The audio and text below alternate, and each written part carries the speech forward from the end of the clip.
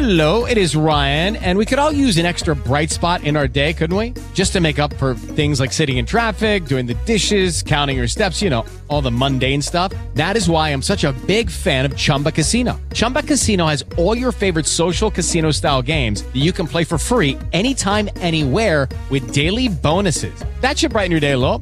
Actually, a lot. So sign up now at ChumbaCasino.com. That's ChumbaCasino.com. No purchase necessary. VGW Group. Void where prohibited by law. See terms and conditions. 18+. Hey guys, it is Ryan. I'm not sure if you know this about me, but I'm a bit of a fun fanatic when I can. I like to work, but I like fun too. It's a thing. And now the truth is out there. I can tell you about my favorite place to have fun. Chumba Casino. They have hundreds of social casino style games to choose from with new games released each week. You can play for free anytime, anywhere. And each day brings a new chance to collect daily bonuses. So join me in the fun. Sign up now at ChumbaCasino.com. No purchase necessary. VGW Group. Void where prohibited by law. See terms and conditions. 18+.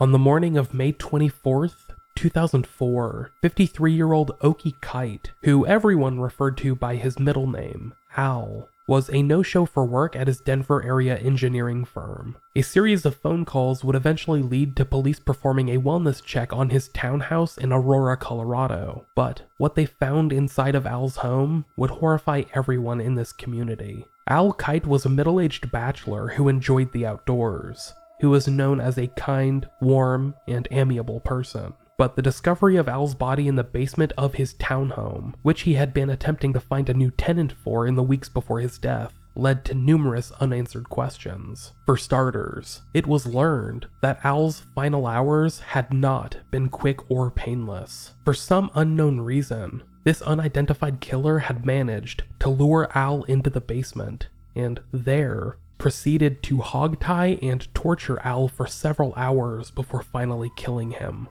It was then learned that this unknown individual had likely posed as a potential tenant, and might have even planned on moving into Al's basement on the evening that Al was killed. Yet, this killer had left behind a very confusing puzzle in his wake. He had somehow managed to avoid being directly seen by any of Al's neighbors or loved ones, had supplied Al with fake information on his rental application, and had committed a number of bizarre acts in and out of Al's home in an effort to confuse the investigators. By all indications, this gruesome murder had been planned well in advance by this psychopath, but the reasoning why would remain the most confusing part of this case for years to come. I originally covered Al's story back in June of 2018, and honestly, there is so much information in that episode that I would encourage you all to go back and listen to it before we continue. That's because we have learned a bit more about the mysterious individual that was inside Al Kite's home on the night of his murder, and without important context, a lot of this information might be somewhat confusing.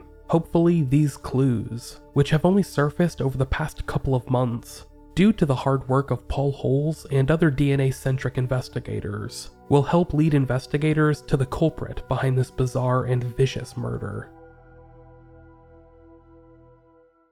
In a recent episode of The DNA of Murder with Paul Holes, it was revealed that the torture of Al Kite had been more extensive than previously thought. In addition to stabbing Al Kite dozens of times, this killer had hogtied Al in a very peculiar way, which may or may not be linked to the stylings of the Turkish Hezbollah, a paramilitary group based out of Turkey that dissolved in the early 2000s. Many of its members remained unidentified in the years to come, as they all virtually scattered into the wind. It is believed that this style of binding that Al Kite was subjected to, paired with an odd form of foot torture that Al received called falaka, indicates that this killer was a member of the Turkish Hezbollah. If so, that would narrow down the pool of potential killers to a much smaller number than ever conceived of in this case, and would hopefully help whittle down the list of suspects to individuals that had emigrated to the US from Eastern Europe. In my original coverage of this story, I mentioned a partial sample of DNA that police had been able to find inside of Al Kite's home, which hinted at the identity of the killer. This sample, which came in the form of a single drop of blood found on the stairs leading down to the basement, was later submitted to Parabon Nanolabs, where it helped create a snapshot of this supposed killer. It is also worth mentioning that this sample has been submitted to national DNA databases, but has failed to locate a match so far, indicating that this killer does not have a recent criminal record. However, analysis of this sample reveals that this individual has ancestral ties to the Balkan area, giving further credence to this Turkish Hezbollah theory. If you'll recall from my original episode, I mentioned that one of the potential victims this killer had met with, a local Romanian language instructor that was renting out a room, and claimed to encounter this mysterious killer with the alias of Robert Cooper, claimed that this eerie individual spoke in a slightly Romanian accent, and seemed to have a hint of Hungarian in there as well.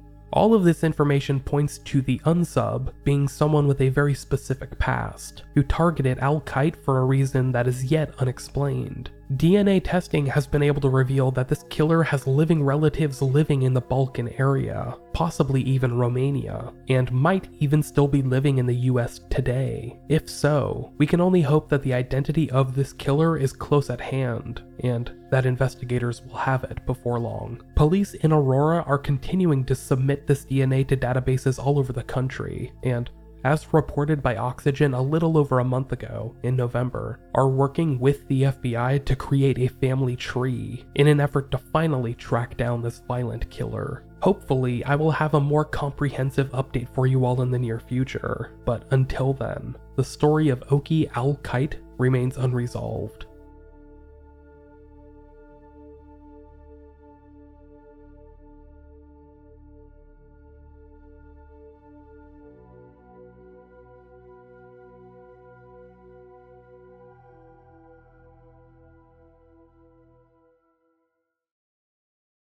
With the Lucky Land Slots, you can get lucky just about anywhere.